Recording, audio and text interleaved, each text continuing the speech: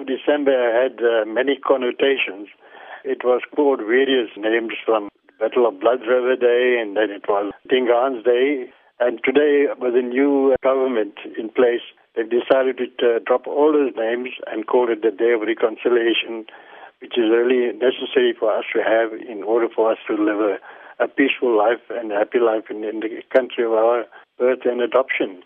We believe strongly the various communities must live in harmony with one another, and therefore this particular day is vital that we should get together as a community. For you, as someone who's been involved in the struggle and now to be part of Reconciliation Day, how do incidents of racism and alleged hate speech affect you, and how do you believe they can be better dealt with in South Africa today? When Mr. Mandela died, and everybody thought, well, things will go right in the country because of his legacy and the way he handled matters to bring about reconciliation of the various groupings. But now, after 22 years, I am absolutely flabbergasted to realize the racism still exists within all the communities, I would say, but it was silent. But now one reads all the little chirps in the newspapers.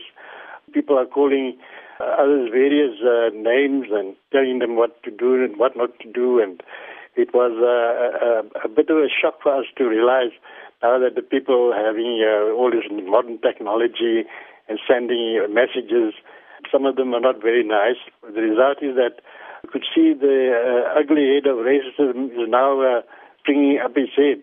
How integrated would you say Port Elizabeth is, and communities living together, understanding each other? How has that evolved? Now, that's a very interesting question, because when we were under the Group Areas Act, we were all grouped into various race groups and set into these little ghettos. The result being that our contact with the other groupings became less and less.